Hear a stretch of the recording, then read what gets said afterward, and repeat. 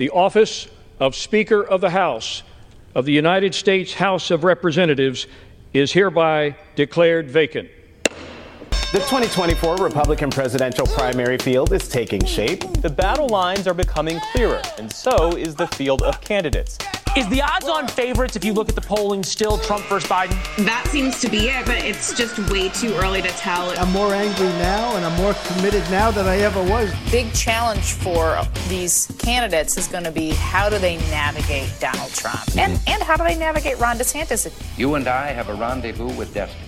Welcome back to the Ruthless Variety Program. Clearly, we've got a lot to talk about today. You've all been following the news. You've seen the, shall we say, unrest in the House of Representatives and the vacancy of now the Speaker of the House with the end of the tenure of the Speaker of the House, which I never thought I'd say. It, in fact, has never happened in the history of our republic. It's never I thought I saw something like since 1907. No, it's never happened. Wow. It's never happened. So K-Mac is out. And rather than starting with our sort of usual Thursday episodes where we go through and have some fun and read some 5 stars, we thought we'd just get right into it.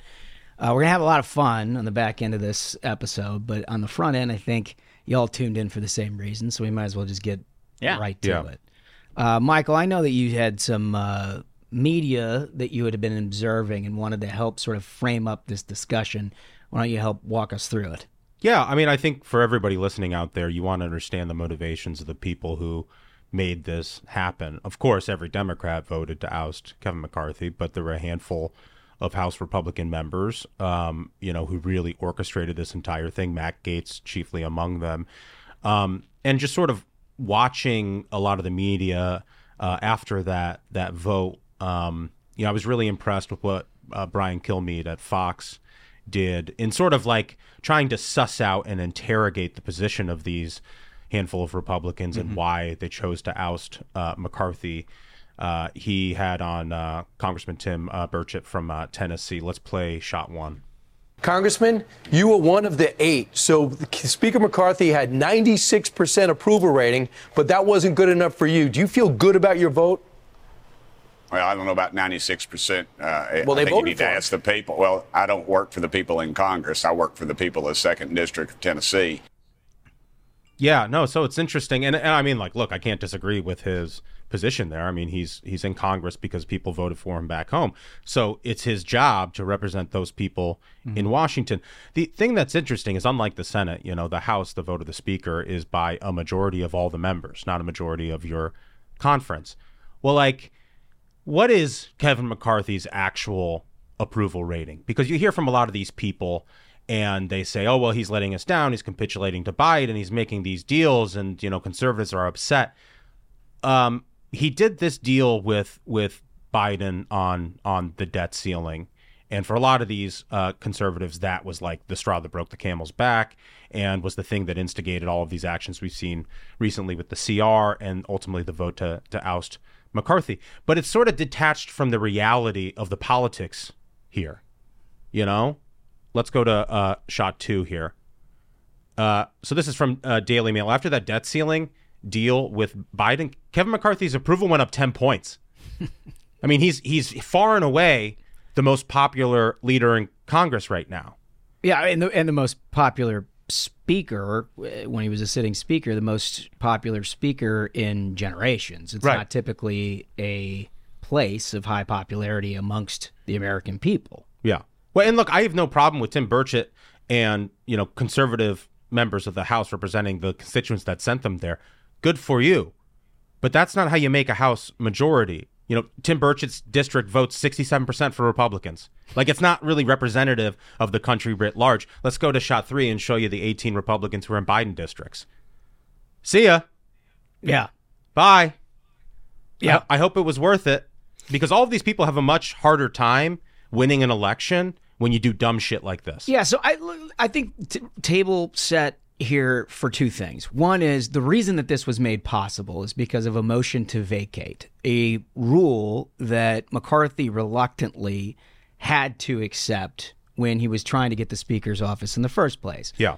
For those of you with a little bit of historical background, Pelosi ensured that she didn't have to go through this. The rule was not that a single member could bring up a motion to vacate because she knew it was an ungovernable situation.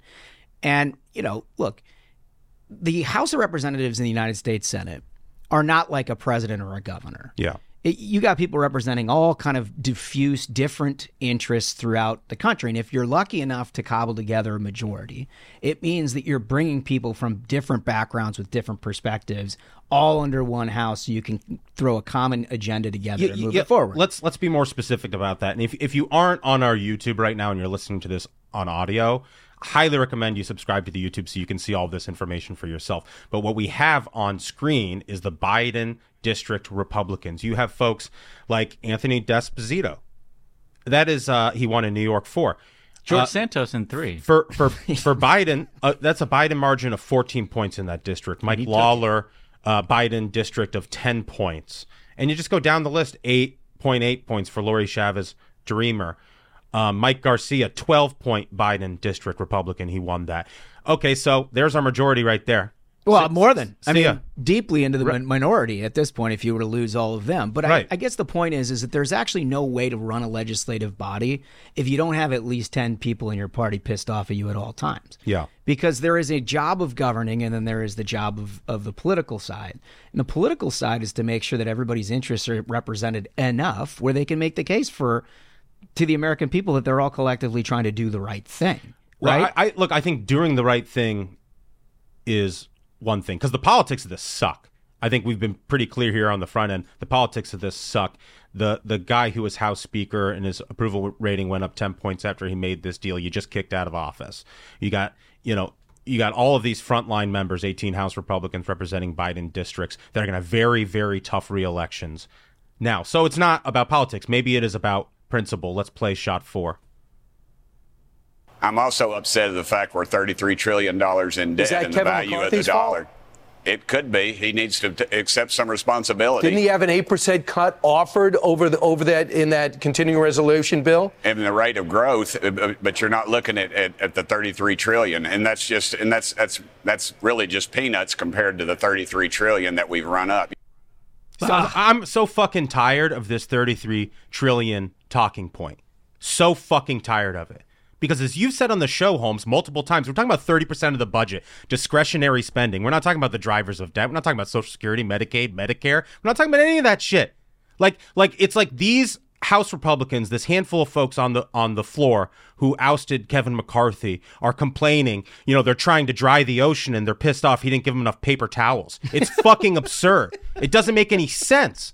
It's fucking dishonest. It's bullshit, and it is dishonest because there is no principle in this. They're not seriously concerned about the national debt. All those guys were there when they rung up $8 trillion of national debt during the Trump administration. Yeah. Matt Gaetz was voting for CRs left and right. Yeah. All of a sudden now it's an existential problem, the likes of which we need to throw a Speaker of the House for the first time in American history. The issue is, if you hear anyone, and I mean anyone, talking about the national debt, and they don't mention the fact that 70 plus and grows every year of our national debt are Social Security, Medicare, Medicaid, and service interest on our national debt. That's 70% of the budget. And yet, I think all, maybe with the exception of one or two, have all endorsed Donald Trump. Yeah. Whose first election ad was attacking Ron DeSantis for the idea that perhaps our entitlements need some reforming. Yeah, Lee, let's put up shot 5. A tweet from Team Trump attacking Ron DeSantis for trying to restructure entitlements like Social Security and Medicare. This guy's winning the Republican primary by 40 points, right? So he doesn't want to talk about that 70%. He doesn't want to do it at all. No, and it's just such, when you say it's just drops in the ocean, it really is. It's so fucking cynical.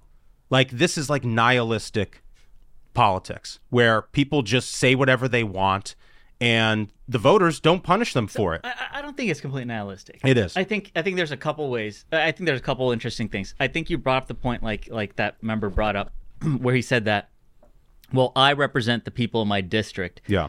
I think that's what it ultimately comes down to, is if you feel your district is like, hey, we sent you to Congress and our number one issue is we don't want Kevin McCarthy as speaker. If that's their issue, I think you got to do it. I mean, if that is your district speaking, sure, you got to do it. I think what Holmes brought up of like that K-Mac was stuck in a position where he had to put in that's the this issue. thing. I think that's like you were always this was always going to happen. It's just a question no of speaker ever from this point forward should ever agree to be Speaker of the House with a motion to vacate like this because it is impossible to govern unless you have 10 people. And for those of you who are like, well, he wasn't doing the conservative thing. Okay, let's just say that he did like some radically conservative thing, which, by the way, is almost impossible with a Democratic Senate and a Democratic president. But let's just say he did. And the 18 people that you put up on the screen had a huge problem with that because they are all in Biden plus 10 districts. Mm-hmm. And they're the ones that filed it. And they kicked him out. Yeah. Is that a better outcome? Yeah. Would you have Is that a conservative outcome? Would you have liked that? If those 18 moderate Republicans joined with 200 House Democrats and threw out a Republican Speaker of the House who did conservative things, would that be a problem? Yeah. I think it all is the crux of this all. You brought it up. Is it really comes down to when he allows that motion to vacate to exist. It's like if you owned a business, right? If you own a huge company and you've got your managers under you, and then you've got your new jobs, new folks that you just hired below that. If you said to all the like people you just hired yesterday that like, listen, if you think I'm doing a bad job as CEO, you can fire me today. It's just entire. How are you going to run that place, man? If someone shows up and they're like, I'm tired today, I'm not coming in, you're like, oh, it's important you do. And he's like, you're fired, amigo. Like, it requires your tough company's decisions. done. And I guess my point is it doesn't matter if it comes off the right or comes off the left. Right. That piece of it is an ungovernable situation. And you know that. As a member of Congress, you know that. Yeah. And so when you invoke this and you join with Democrats in order to do it, you know damn well that all you're doing is showing the outside world that you have complete dysfunction. And I'll add one more thing. If you're wondering how it is that you can have a geriatric president who has absolutely no grasp on reality and no ability to actually articulate any vision whatsoever, a vice president who is as popular as stage 3 cancer, a Democratic agenda that literally the American people point by point are saying, fuck you. Yeah. No, we don't want it. Inflation through the roof, the economic approval, border wide open. You got all kinds of problems across this country. Was it the same day or the day before that the poll came out that said Republicans have never had a higher rating in history? So let's screw it up. But if you are wondering how it's possible to lose to those guys, ladies and gentlemen, you should have tuned into the House of Representatives yesterday. Yeah. Because that is exactly why. If you look back in the 2022 midterms, Republicans won the arguments lock, stock, and barrel. They won the economic argument. They won the immigration argument. They won the crime argument. The American people agreed with them on all of that, and they didn't vote for them. And the reason they didn't vote for them is they're a little scared of it. They feel like they can't govern. They're worried that these people are a little crazy and that ultimately they could do shit like this. Because like a lot of the candidates in the midterms got stuck in this trap, Republican candidates, of where they had to get bundled in with saying that like, listen, folks, elections are rigged. So then voters are like, well, if you think voting doesn't matter, I guess I just won't vote for you. let me demonstrate that with this. Let me demonstrate that with our next clip here. Here's Donald Trump on the debt ceiling. Let's go to shot 6. I say to the Republicans out there, congressmen, senators, if they don't give you massive cuts, you're going to have to do a default. And I don't believe they're going to do a default because I think the Democrats will absolutely cave because you don't want to have that happen. But it's better than what we're doing right now because we're spending money like drunken sailors. So just to be clear, Mr. President, you think the U.S. should default if the White House does not agree to the spending cuts Republicans are demanding? Well, you might as well do it now because you'll do it later. Because we have to save this country. Our country is dying. Our country is being destroyed by stupid people, by very stupid people. You once said that using the debt ceiling as a negotiating wedge just could not happen. You said that when you were in the Oval Office. That's when I was president. So why is it different now that you're out of office? Because now I'm not president.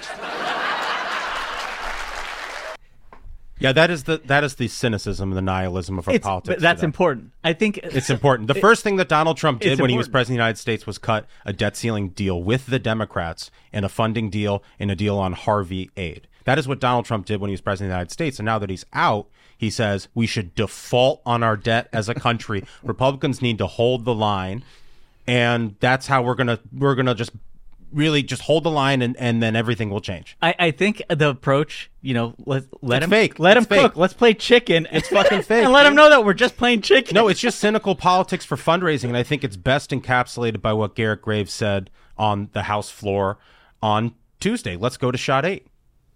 I keep wondering, what is going on? Are we redefining what conservative is? What's going on in this country today? What's going on in this body? Where you have Freedom Works, Heritage, Chip Roy, and Jim Jordan say something's conservative, and these folks say it's not, and they're right.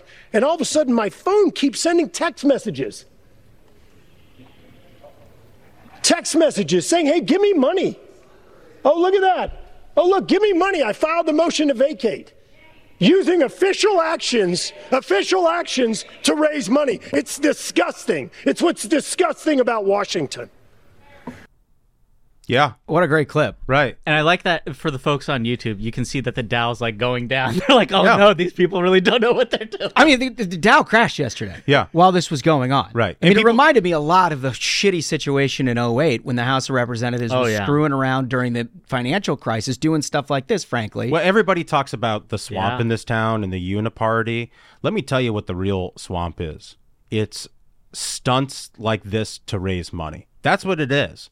And it feeds into the polarization of our politics, the negative, the negative partisanship in our politics. It makes it so we can't get anything done in this town. And all the incentives are aligned for people to raise money off lying to you. I think it's really disgusting. And I think Garrett Graves is absolutely right. So my takeaway, and I think this is, a key thing that I highly recommend everyone try and understand, because yes, there may be some like logic to these arguments, but I think there's something to be said about the attitude. Like you saw how the audience, even though Trump was like, well, I was president then, now I'm not president, and he gets laughs, but you get the audience with you. I think, but then we can't be surprised. We can't be surprised when our voters don't actually believe in anything. No, when our people don't believe in anything. Here's a fun example. So our politicians don't believe in anything. Patrick McHenry is like the interim speaker right now. And what's the first thing he did was he took Nancy Pelosi's like hideaway office. He took Steny Hoyer's hideaway office.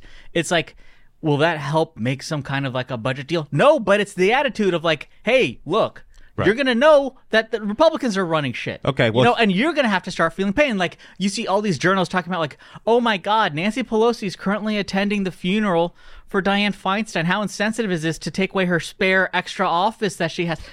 There were people during COVID who couldn't go to their family funerals. Like, shed a tear for those folks, not for this millionaire Nancy Pelosi attending another millionaire's, funeral in San Francisco instead of being in the house where, like, her job is. It's like, I feel no sympathy for that. I don't think anybody else nobody does. But the attitude of being like, we are done with this. The gloves are off. Yeah. Like, you have to recognize but Republicans that's not are calling the shot, and you're going to feel some pain. This is not the gloves are off. This is, I just took a pistol, loaded one into the chamber, and put it in my own mouth. I think what this is. I think K-Mac would have done himself some good if on day one he'd have done that.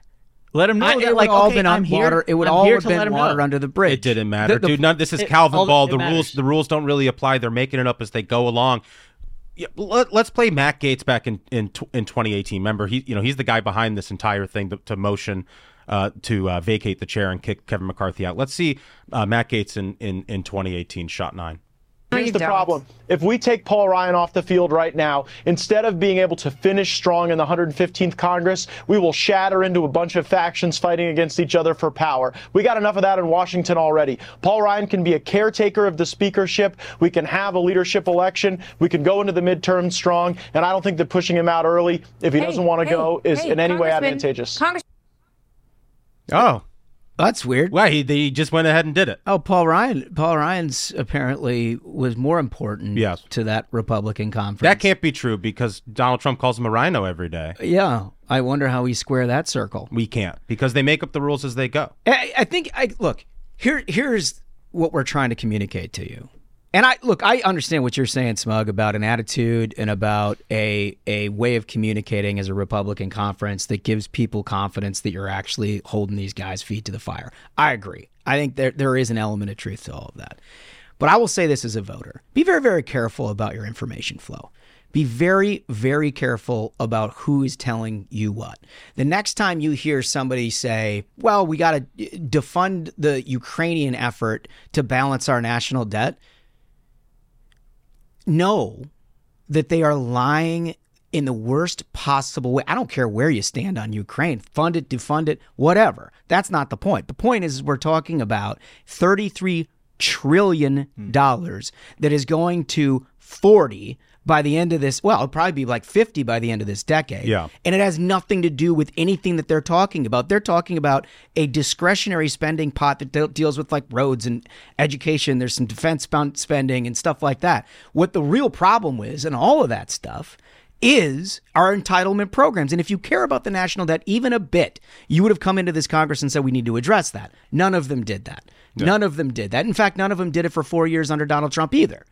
So you have to listen very carefully. And when you're upset about like, oh, these Republicans are the ones holding you down, have a look at the Democrats. They basically have a say in this too. And I was really stunned by the Republicans who were like, God, can you believe those Democrats? They all voted to oust. We should be blaming those Democrats. They acted exactly how we knew they would. We're shocked. And they should. That's legislative politics. Right. If you have an opportunity to knife the other side and get what you want done and take a scalp in the process, you fucking do it. They did it. I think that was the happiest I've ever seen Ilhan Omar. Dude, when she's not in the room with her brother. Like, she was beaming. They are watching jumping. This happen. They are jumping for joy, and I'd be remiss if I didn't point out that a podcast on the other side of the aisle, Pod Save America, this is the Obama Bros podcast. All these guys are big boosters of Joe Biden. They're fucking thrilled at this. Let's go to shot 10. This is fun. Let's just enjoy this moment of fun before the chaos continues. And it somehow redounds to a terrible catastrophe that we're not quite yet understanding. But at this moment, very fun. Look, Matt Gaetz is a pig in shit. Yes, he is loving every fucking moment of this. And then he's going to the floor and giving speeches that you could just copy and paste into Democrats. He's cutting ads for the Biden campaign. I love it. Thank you, Matt Gaetz. Yeah, so they're loving it. In-kind contribution to the Biden campaign. You know?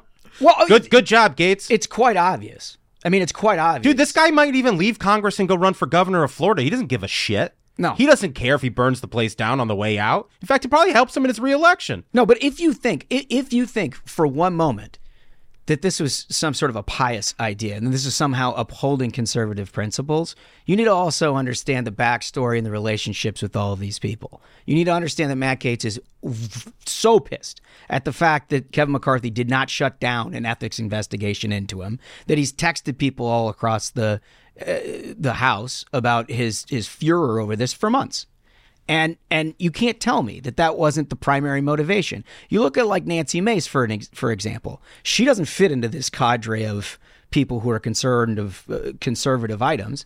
She felt like that Kevin McCarthy made a promise to her about dealing with quote-unquote women's issues. Can I add, when she was on Ruthless, she basically told the world her situation of like, this is important to me. This better be paid attention to, or there's going to be hell to pay. And so everyone's like surprised yesterday, and I was like, boy, you can really tell when someone doesn't listen to Ruthless when they're shocked by that. Right. So all of these things are like personality issues. And I guess my deal is if we get to a point where we're willing to throw overboard the last bastion of protecting freedom in this country because we're upset that we felt like somebody misled us about something, and you want to completely ditch the entire operation because you felt like the ethics investigation into you is unfair and somebody should have done something about it, get the fuck out of Congress. Well, you have absolutely no business in a legislative body. No business. I think it goes back to like, if you allow someone to have that power, as soon as he cut the deal of like, okay, I will let you be able to decide if you want to get rid of me at any moment. That's the mistake, man. You can never let anyone, because here's the thing is, if you let someone have the opportunity to have power over you, they're going to exercise it every time. Yeah, well, I think there is a lot of truth to that. I will say this. I remember us doing really stupid things when I was in the Senate, and I remember thinking like, this is it. And, like, for example, when they shut down the government because they thought that Obama was going to somehow repeal his signature accomplishment. Yeah, we're going to defund Obamacare. Like one of the dumbest tactics just fighting in the history of congressional strategy. And it didn't happen, and they shut down the government and all that crap. and Republican approval rating was like at 15%. I was like, well, there goes that election.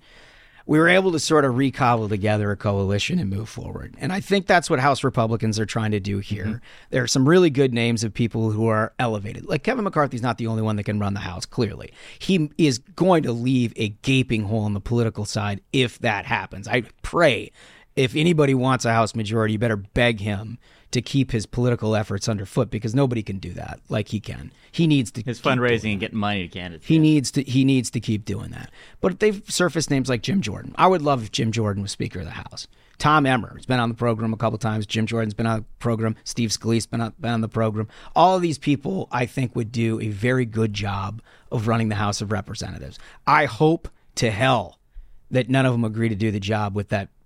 Yeah. Same rule. Yeah. You cut that deal, it's going to that motion to vacate thing, you're going to, because you cannot govern a legislative body without 10 people at some point being pissed off. They may not be on the right, they may be on the left, or they could be just personality problems of 3 or 4 people who've gotten themselves into ethics hot water and they hold you accountable for it. Yep. And that's, I think, the problem. These guys need to grow up. They need to mature. Everybody needs to figure out how to make a case to the American people that you are a responsible governing body. We got 12 months. The election is going to be here before you know it. Yeah. All right. Well, I think we've heard enough from us on the controversy of vacating the Speaker's chair in the House. And I thought it was a good idea to bring in, an expert who's got a little inside information to share with our audience. Congressman Max Miller, how are you? I've been doing a lot better. I can tell you that much. It's crazy when 8 members of your own party vote with the majority of Democrats, yet over 200 Republicans are then called rhinos. Yeah. It's unbelievable how individuals within our conference have messaged this to say that they're conservative crusaders, when right now we are closer to a coalition government that we've ever seen and a Democrat speaker because of the actions that my colleague from Florida, Mr. Gates, took just yesterday. Yeah, it's wild to me. And before we get into all that, I want to make sure our audience is familiar with you and your background and your perspective in all of this, because it ain't like you're a rhino. Yeah.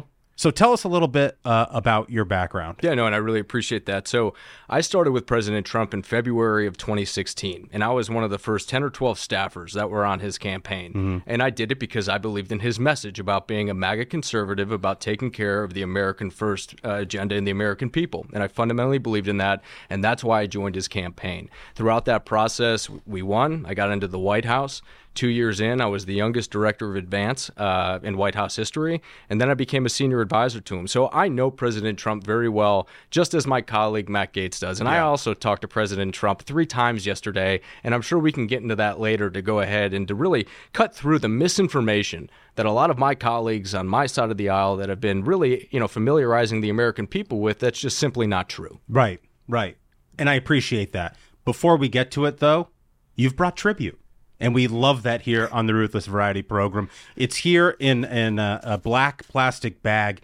I got to see what it is. Well, look, I tried to make it as cryptic as possible. And then, look, you bring in a black plastic bag. No one knows what you're going to bring in here. But so I got to tell you, it's my honor to, to unveil this or unfurl it. So let's go ahead. Yeah, let's do it. It's a little bit different from what you guys usually get here. But I thought this was only fitting. So what I did is I brought 8 Four Locos for the 8 craziest Republicans in the Republican Party who decide to vote with Democrats in order to oust the Speaker of the United States of Representatives, so they can all get a little bit crazy. And right now, if you'll join me, I'll crack open a sip of one of these bad boys, and we can pay tribute to the 8 who screwed over the entire government and the Republican Party. I gotta say, dude, this is the most unique offer of tribute we've ever seen in the Ruthless Variety Program. I mean, this is incredible. Well, 8 for 8 there. Watermelon Four Loko, 12% alcohol by volume. Well, don't mind if I do. Here we go. Fruit punch it is. What'd you go with? Yeah, this is the watermelon. I have a better choice. I'm probably going to pay for this later. But here we go. I'm a little concerned about the sugar. Here, let's cheers that. Oh, yeah, no, same. Yeah, thank you. Whew. Yeah, it tastes just as awful as the way that I felt yesterday when 8 of our Republicans betrayed us. So take us all there. you're there. This is all going down. There's going to be the vote, to vacate the speaker's chair. What's going through your mind? What sort of conversations are you having with, your colleagues on the floor? Yeah, I mean, we've talked to a wide range of people, and I'm new in Congress. I'm a freshman. I did work in the White House and know a little bit about this city, but not enough. And so when I look at everything that the Group of Eight has done to Speaker McCarthy, what more did they want? We just put forward the most conservative 30-day stopgap bill tied to H.R. 2, which would have secured our southern border to actually give it to the Senate, stick them with it, and to put Biden in a bad position. And 21 Republicans sunk that piece of legislation. I mean, this is exactly what has been happening. They want nothing more than chaos. Yeah. I had the opportunity to talk to Matt. And yesterday when he was on the House floor, and as he continuously talked about how we're $33 trillion in debt, I agree with him. This country spent too much money, from Republican presidents to Democrat presidents. No doubt we have failed the American people when it comes to our pocketbook. But if you're really serious about cutting where we are, then you're going to go ahead and have to talk about things that nobody wants to talk about, which is Medicaid, Medicare, and Social Security that make up 76% of the mandatory spending budget. Because I don't remember a time, and I'll wrap, that we've ever saved our national debt by messing around with discretionary spending. Never. Dude, and I'm just so glad you said that, because I think it's the fundamentally fraudulent part of this entire debate. And I feel like so many people in conservative media have fallen victim to this as well. They get suckered in on, snippets they see from the House floor or interesting messaging ideas from these eight to be like, they're the serious ones. And in reality, the problem is orders of magnitude bigger than what they say is their beef with this continuing resolution. And my message to them is like, put on the green visor, get out a fucking calculator, and explain to me how this is going to put a single dent in that $33 trillion. Well, even we can go all the way back, right? Matt Gaetz introduced this motion to vacate, and we asked him a very pointed question in conference. And we said, what's your plan? Who do you want to go ahead and see as speaker? Right. Do you know what he said? No. He said, I don't want to truncate the process. Do you know what that tells me and every member of Congress? You don't have a plan. This is a personal vendetta that goes back several years within Congress from when you got here for Speaker McCarthy, and a nasty ethics investigation that I don't think is going to bode so well for Mr. Gaetz. There's a lot more of this that's in it for him. And the sad thing is, I really hope the American people see that right now, because of his actions, we're closer to a Democrat speaker. The southern border's wide open. Can't do a darn thing about it. The economy is going to be in shambles. And I thought people like the eight would have learned their lesson last time we shut the government down under the Trump administration when we got nothing. What are we going to get out of this? And I don't even know what they're asking for. Yeah. Gosh, it's just got to be so frustrating to be there right now. I mean, look, I'm a pragmatic individual, and it's funny to be called a rhino, right? And being with a Trump from the very beginning to the very end, and still speaking with him yesterday 3 times. And I would also point out for our listeners, like, you're a guy like us from the Midwest. Like, you're from like the Cleveland area. Yeah, I grew up in Cleveland, Ohio, my whole life. You're not some fucking swamp creature who's here railing against a guy who's trying to change the system. Like, you're barely familiar with the system. No. What are you, 35? Yeah, I turned 35 in November. I'm one of the youngest members of Congress, and from everything that I can see, it's very easy to come up here and to look at the serious people who are willing to do the work, and then look at the people who are up here only to get on TV and only to be here for social media clicks. Right. And I believe the American people can see through that. But the biggest problem, and I don't mean to keep on harping on it, is that we do have a group of individuals that want to sow nothing but chaos. And usually on a sports team, if you have someone that's cancerous, you cut them out. Yeah. Unfortunately, we can't do that within the Republican Party of Congress, but we can certainly advocate on the other side, maybe to not have these individuals return. We're here to govern. We're not here to play political games. We're not here to introduce a motion to vacate. I'm here to do the work on behalf of the 7th District of Ohio, and these political stunts, and that's all that they are going to gum up Congress and actually work for the American people. It's pathetic. It's so upsetting to me. And Donald Trump said as much, right? Like, he put out a statement as all this was going down on the floor. And, you can certainly criticize Donald Trump for the spending that happened under his administration. And, I've done it as well. And I think he's been sort of hypocritical on some of this stuff when it comes to saying, we're going to default on the debt ceiling and all of that.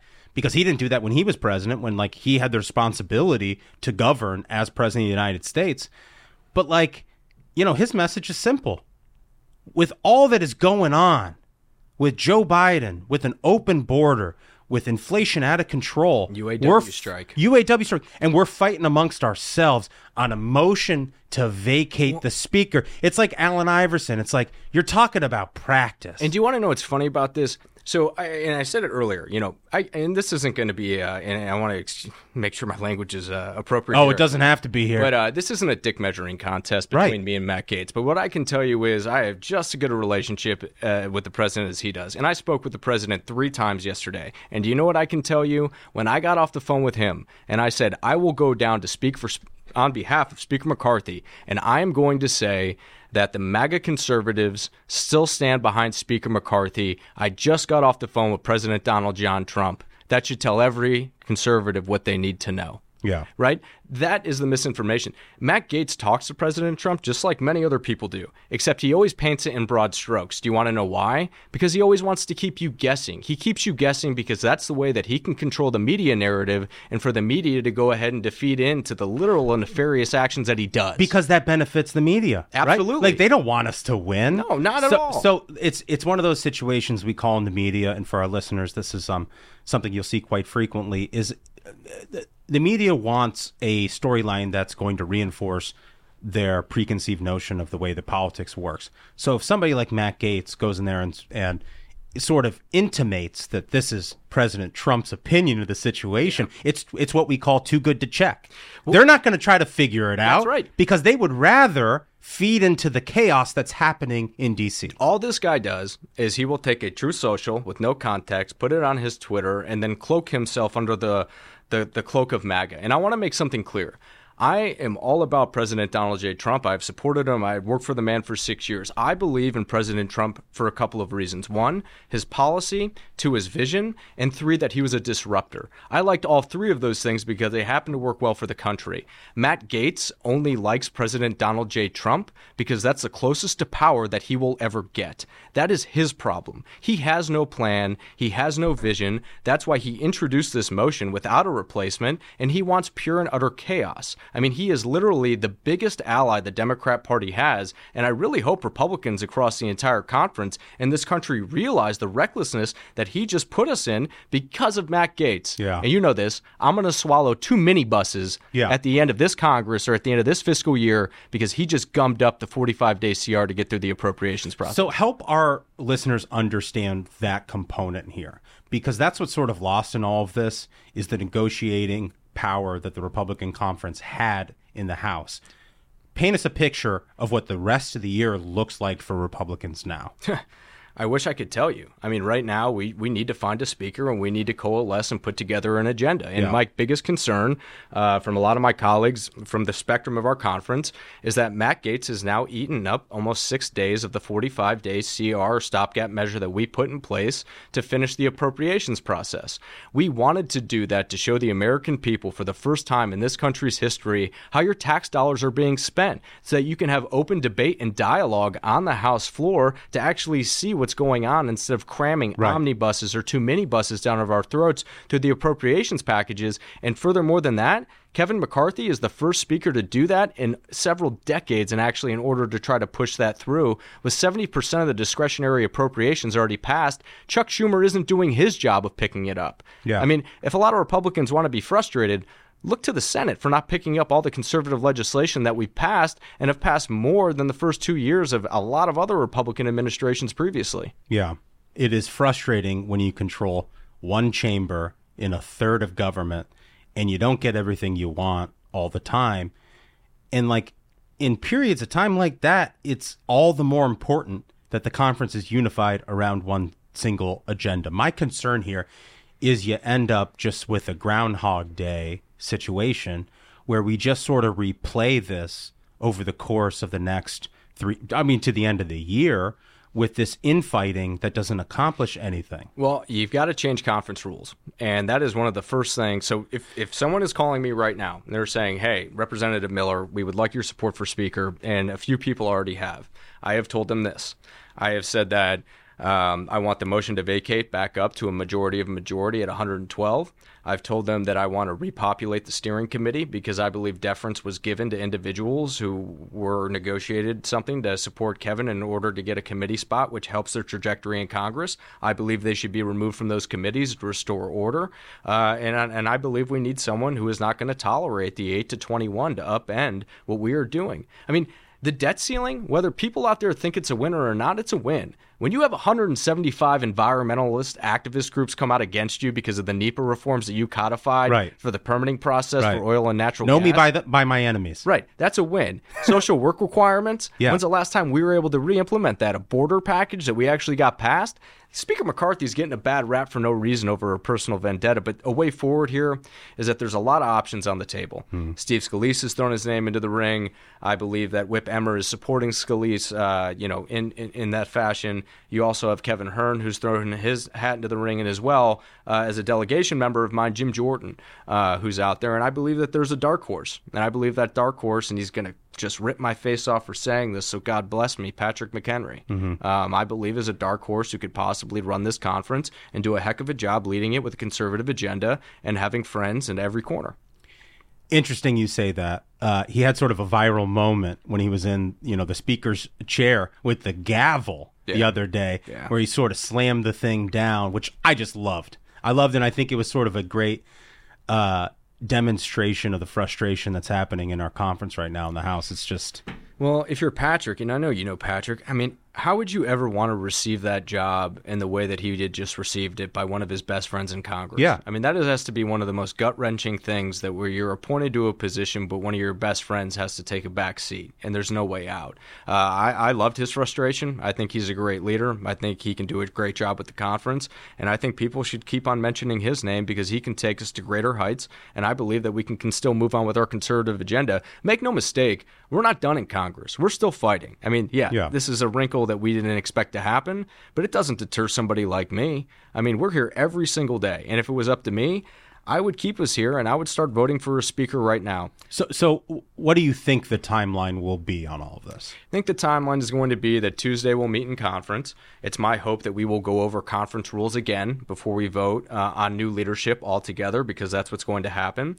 And then once we come up with consensus candidates, then we will go on the floor and vote for a new speaker. But look, I don't think anyone's a front runner. I think we could be doing this for a number of weeks right now until everything flushes out, unfortunately. Wow. There is no consensus pick. I mean, Matt did this without a pick. With no plan. With no plan, Underpants with no support. Right? Once again, I hate to just reiterate the same points I've been making.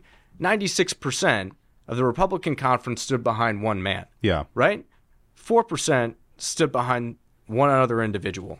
Ronald Reagan said, if you're my friend 85% of the time, you're one of my best friends you have. Well, if you hit 96% and you're an actual team player and care about the people who actually sent you here for you to represent, then Kevin McCarthy would still be speaker. So you mentioned it a little bit earlier, your preconditions, increasing that threshold for the motion to vacate the chair, changing up things with the steering committee and all of that.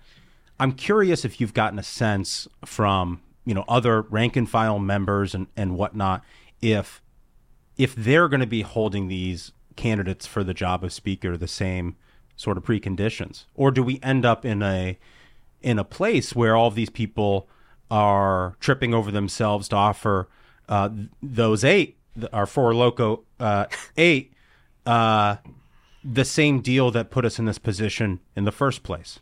Well, I'm going to say something that I was told not to say. Let's go. And I was actually really told not to say this. This is going to upset a lot of people and a lot of friends of mine. It's my belief that we need all new leadership within the Republican conference. I believe that Kevin did a phenomenal job with what he's done, but I think that we need new representation to lead this conference. The Kevin McCarthy chapter of being speaker, he did a phenomenal job, and I will never back down from that. But unfortunately, that last chapter is closed. And I believe in order to move the Republican conference in the best way forward is all new leadership that can't be tainted or can't be thrown at with other allegations by the 8 or 21 saying you cut backroom deals with Kevin. Okay. And I think that this could be a chapter chapter that we could close and move forward to a new version of Congress and a conservative agenda. I mean, look what Patrick McHenry did as his first action.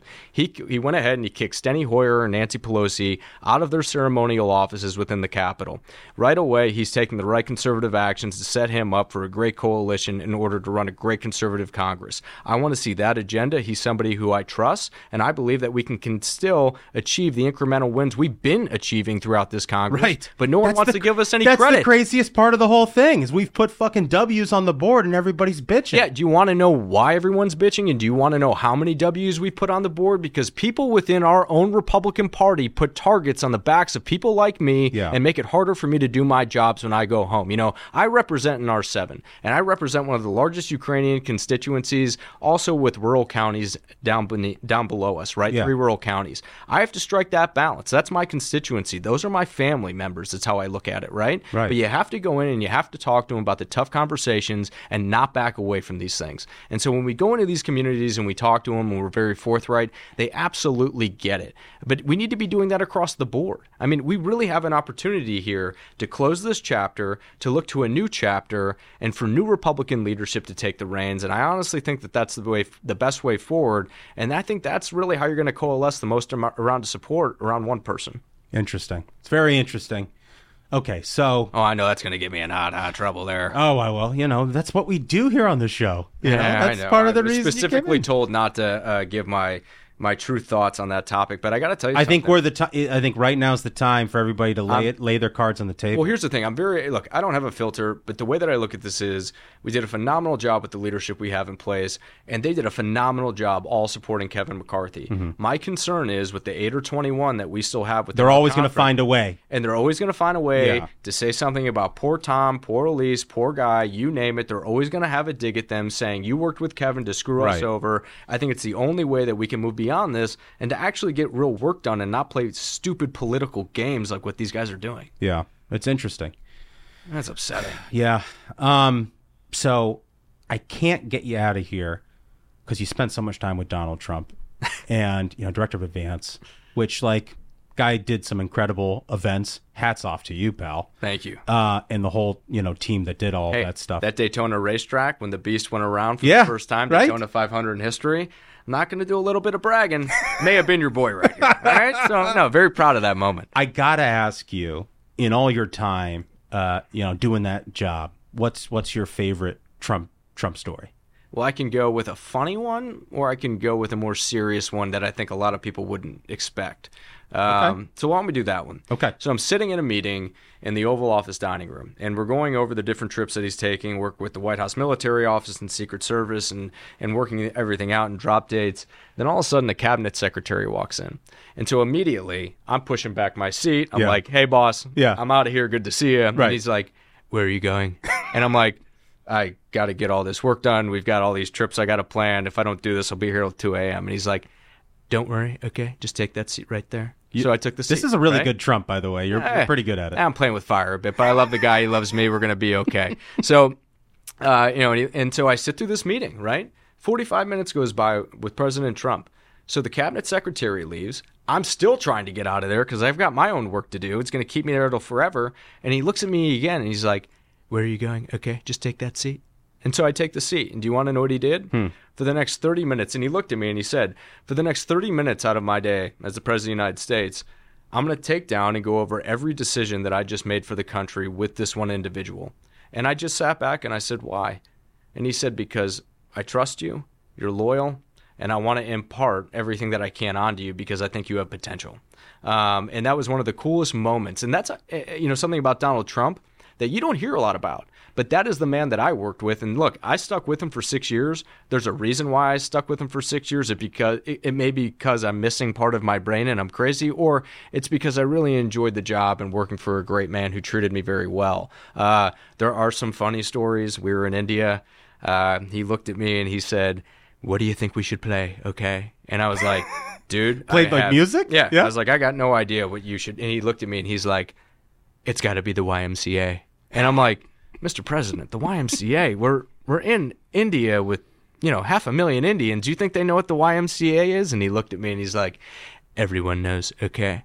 So I'll never forget the guy walks on stage with Prime Minister Modi. And then all of a sudden, President Donald John Trump is walking out to YMCA, and all you see is 500,000 Indians, YMCA. And like, I'm dreading when he's walking off the stage, and he looks at me and he's like, I told you so. Okay. He just completely owned it. And then he said something else I can't repeat. But, he was a great guy. He took good care of us and so many great stories. But I guess one of the scariest ones was North Korea when we went over there for 6 hours to negotiate with them, which was wild.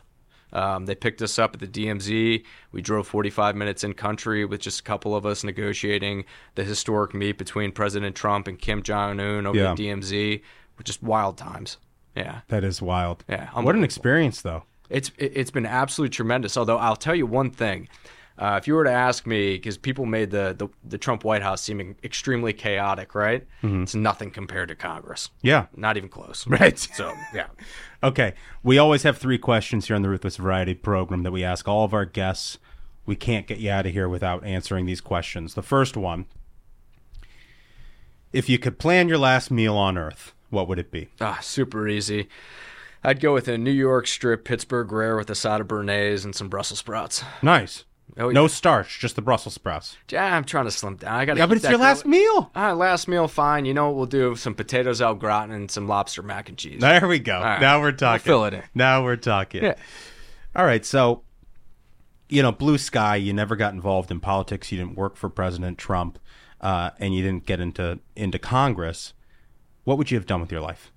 Without question, I would be working with my father, who owns a small hat manufacturing company in Cleveland, Ohio. He gets government contracts for CBP. He actually makes some caps that are in the Capitol right now. Wow, really? He started this business in 1984. He's one of the very few last American hat manufacturers that are all built, sewn, and assembled within the United States. And my brother works there right now, and it's actually, he's the smart one. He went in to actually make a good money and be an entrepreneur. But we're doing this for the people. That being said, that's what I would have done, and I would have been just as happy doing that as anything else. Yeah, is that in? It's in Cleveland and Shaker. You're from Shaker Heights, right? I am from Shaker. I live in Rocky River, but my father's company is actually downtown Cleveland, right on 30th and Carnegie. Very cool. Yeah, it's right by the Progressive Stadium, so it's really cool. Man, that's awesome. Yeah. Okay, now this is the important one. It's sort of a psychological question. Oh boy. Everybody who's successful, we think, in life or in business or in politics, is motivated by one of two things: the thrill of victory or the agony of defeat. Nobody likes losing. Everybody loves winning. But it's what drives you to succeed as an individual. Agony of defeat. He doesn't even need the full thing. Yeah, you don't even need to go through the spiel. I love the show. I'm 1,000% a minion. Here's the deal. The way that I'm wired is that I will work as hard as I possibly can, never to lose. Yeah. No one will ever outwork me. I mean, that's what I pride myself on being a Marine, and through my work ethic within, the public sector and throughout my entire life, is that I may never be the smartest guy in the room, but I promise you something. Do you feel like it's a Midwest thing? I think it's also sort of a Midwest thing. I do. It's a work ethic thing. Yeah. And do you want to know? I want to tell you a quick story why agony of defeat. So when I was younger, my father, if I ever wanted anything in life, when I was 6 years old, we'd go into a CVS, or back then it was a Rite Aid or a Revco, and he would say, "Hey, Max, do you want that Hot Wheels car?" And I'd look at him and I'd say, "Yeah, Pop, I'd love it." And he said, "Okay, do you know what you need to do in order to earn that Hot Wheels car?" What he would do is he would give me the option to drive me down to his work on 30th and Carnegie at 6 years old to take a punch card, to punch in for 30 minutes and to punch out, to show me the value of $1. So to answer your question, yes, it's a Midwest thing. Yes, it's a work ethic thing. And that's how we were raised. So yeah. Absolutely. Man, that's awesome. That is an incredible answer, man. Yeah, well, thank you. I appreciate it. It's true. So, yeah. If people want to follow along with what you're doing, they want to help you out, where do they go? Yeah. On Twitter, I'm at MaxMillerOH. And on Twitter, I'm also at RepMaxMiller. And then any social media, our campaign would be VoteMaxMiller.com. And then it would be max.house.miller.gov for our official side. But, everything that we've been seeing all together, I know it's been a choppy couple weeks, but there's one thing that I know. and that this is the United States of America, and real patriots like you and I and everyone in this room don't back down from the chaos that we see ahead of us. We don't think that maybe there's a lot of opportunity ahead, but we need to come together as a country and to repair this, and we need to get these guys in our conference to come together in a very just simple, pragmatic way to say, here's how we can have incremental wins and get Donald Trump back in 2024 or a Republican president. I'm obviously supporting Trump. That being said, my concern is what Gaetz has done, and I don't want to keep on tying it back to him, but he's going to cost us the majority. He could possibly cost us the Senate that we won't get back in 10 years and the presidency from Joe Biden, who can barely manage to get himself up in the morning. And so when we talk about all of these issues, they're incredibly serious, and it just pains me, and it actually is really sad and deflating that we have a member of our party and a few of them that would vote with more Democrats to oust a Republican speaker. I mean, it's just troubling. I felt pretty bad about the whole thing, but this conversation with you makes me feel a little bit better. Oh, dude. Feels like with folks like you in Congress who are fighting for this stuff, that there is a silver lining to all of this, that we have a way through it all. Oh, without question.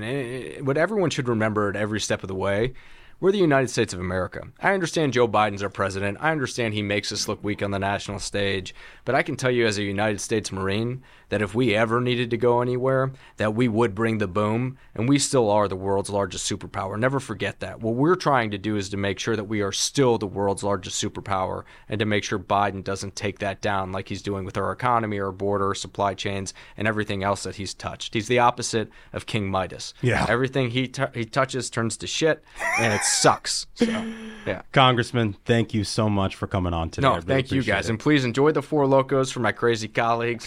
I'm going to keep on sipping this one. I hope you guys have a great day.